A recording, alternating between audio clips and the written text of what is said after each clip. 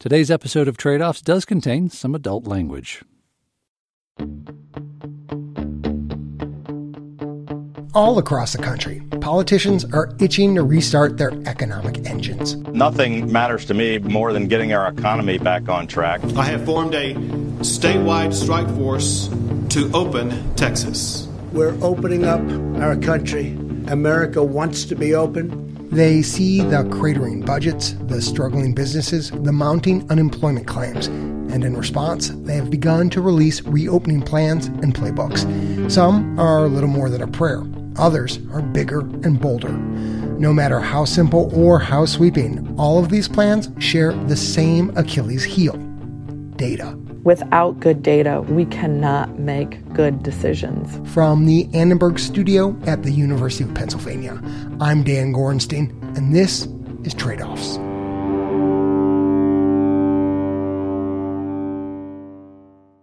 For the first time maybe in her whole life, people know who Janet Hamilton is. She's not quite Fauci famous, but she's getting there. I don't know about famous, but it's wonderful to actually have people understand a little bit more about the work that epidemiologists do. Janet is executive director of the Council of State and Territorial Epidemiologists. People are finally learning about the job because reopening the country requires these scientists and the health departments where they work to run a kind of disease tracking triathlon. The events, testing, tracing, and surveillance.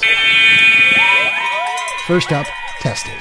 The public health department gets notified when someone tests positive for COVID. That starts the second leg, tracing, where public health workers track down an infected person as fast as they can and figure out who else has been exposed. That leads us to the last leg of the race, surveillance.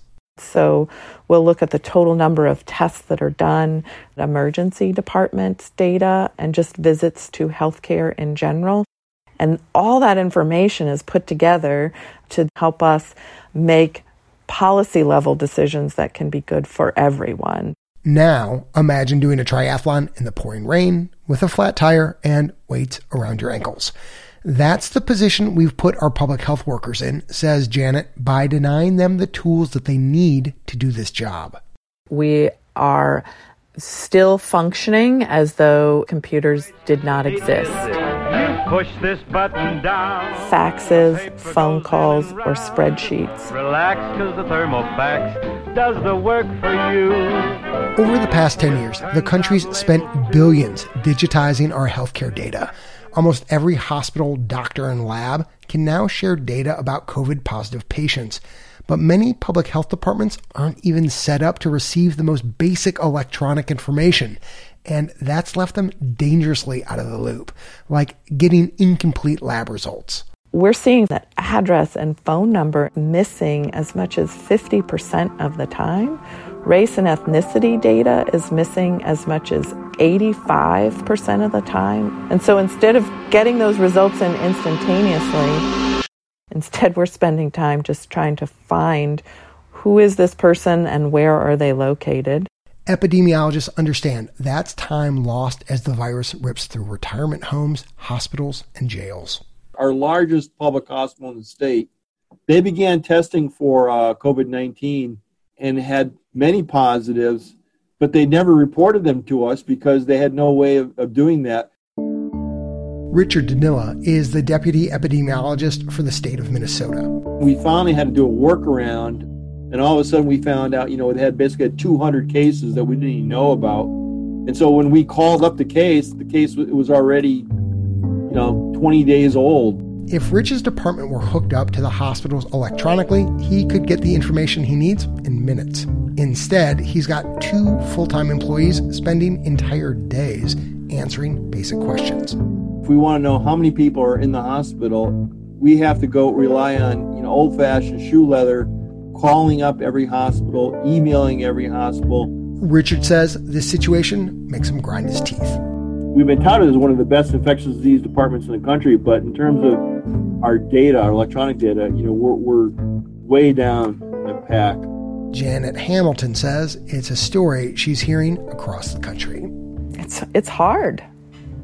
It's hard to know that you could be doing a better job if you had that information immediately available to you, but you just can't.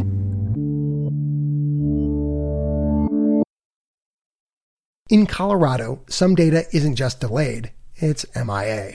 And that has Katie O'Donnell of the Larimer County Health Department worried. We know the next 2 weeks are going to be absolutely imperative to make decisions on whether we can continue to reopen or whether we need to slow down. The county's disease database can only track positive test results, so Katie has no clue how many total tests have been run, and that makes it really hard to know if they're doing enough testing or keeping the virus in check. We have to be able to know whether out of this many tests, are we going up, are we going down, are the percentages staying the same? But we have no idea. Did we run 100 tests and have 2 come back positive? Did we run 4,000 tests and have 2 come back positive? We have no idea. It's hard to get out in front of the pandemic when public health departments have their hands tied. If people keep getting sick, our economy will not get any healthier, says Arian Malik, a former federal health IT official. The big thing that's hitting the economy right now is the epidemic. And the best thing that we can do to get the economy back is to get the epidemic under control. And the best thing we can do to get the epidemic under control are the public health measures that have worked in literally every other country that's tried them.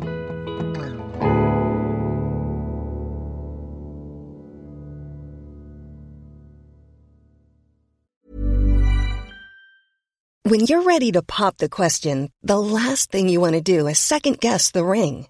At BlueNile.com, you can design a one-of-a-kind ring with the ease and convenience of shopping online. Choose your diamond and setting. When you find the one, you'll get it delivered right to your door. Go to BlueNile.com and use promo code LISTEN to get $50 off your purchase of $500 or more. That's code LISTEN at BlueNile.com for $50 off your purchase. BlueNile.com, code LISTEN. Public health officials across the country are under immense pressure to execute on what many see as the 3 keys to safely reopening: testing, tracing, and surveillance. Doing that work requires rapid and reliable information about who's sick, when, and where. But outdated and underfunded systems are making that data hard and sometimes impossible for health departments to come by. So let's talk solutions. You're probably thinking this could all be fixed with a big old wheelbarrow of money. That would certainly help, says Arian Malik, who previously worked on health IT issues at HHS. The best answer I have for why we're in this situation is that at the end of the day, when it comes time to fund public health, nobody gives a shit until it really matters. The recent CARES Act did include some funding to fix public health infrastructure, but only about half of what epidemiologists were hoping for. And a bunch more money likely is not on the way anytime soon. So Arian says it's time to focus on getting the most out of what we already have and save loftier, longer-term fixes for later. Duke Margolis Center put out a set of policy recommendations that were all about the art of the now. What do you do in May? What do you do in June? Because you go to war with the army that you have, not the army that you want. 3 key recommendations in that report from the Duke Margolis Center. First, make labs responsible for tracking down the basic information, like phone numbers and addresses missing from their test results, and give them financial incentives to do so. Second, have hospitals send along patient electronic health records automatically after a COVID test is ordered or certain symptoms are diagnosed. It's known as electronic case reporting, and Janet Hamilton, a report co-author, calls it a game changer. The data is there, it is electronic, and if we had those electronic health records, much of this problem would be eliminated and we would have better case investigations and all those other key things that we really want to have to make the best decisions possible. One hospital in Florida added this feature to their electronic health record system in less than 2 weeks, and just 7 days later, they generated more than 7,500 electronic case reports for their state health department. The technology is being piloted in several areas of the country, and Janet describes health officials as ecstatic with the early results.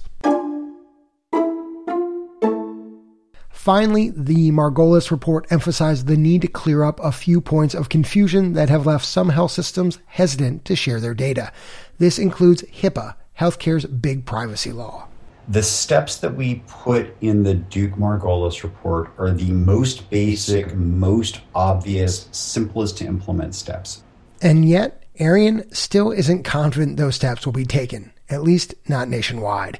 He says that would require a level of federal focus and support that's been hard to find. We need a clear set of national priorities, and we just don't have one right now.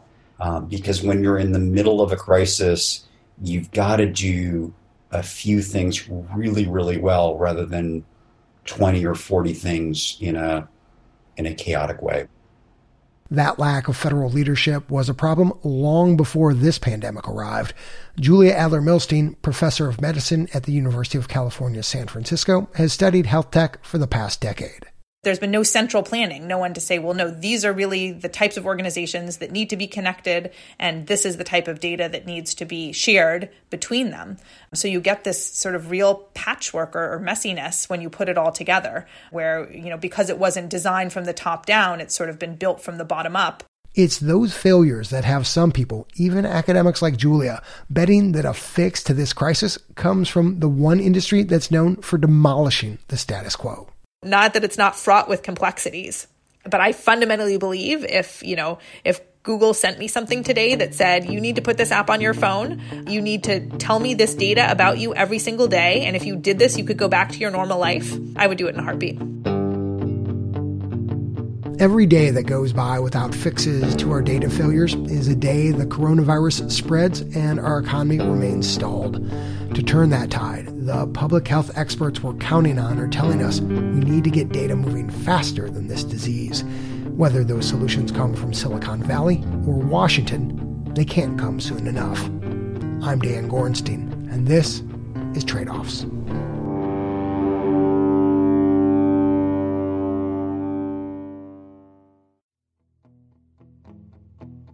The Trade-Offs team is producers Ryan Levy and Vicky Stern, researchers Jamie Song and Emily Patterson, sound designer Andrew Perella, and editor Leslie Walker. The Trade-Offs theme song was composed by Ty Sitterman with additional music this episode from Sample Focus, Broke for Free, Unheard Music Concepts, and Blue Dot Sessions.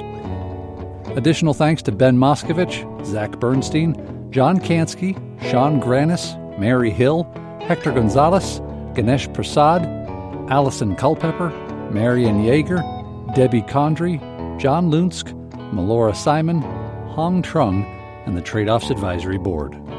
If you enjoyed today's episode, leave us a rating on Apple Podcast or whichever app you use. You can keep in touch with us between episodes by following us on Twitter at TradeOffsPod or sign up for our e-newsletter at tradeoffs.org. Trade-Offs is supported in part by the California Healthcare Foundation, Arnold Ventures, and the Robert Wood Johnson Foundation. Additional support from the Leonard Davis Institute of Health Economics and the Center for Public Health Initiatives at the University of Pennsylvania. The views expressed in this episode are those of the individuals and not those of Trade-Offs staff, advisors, or funders.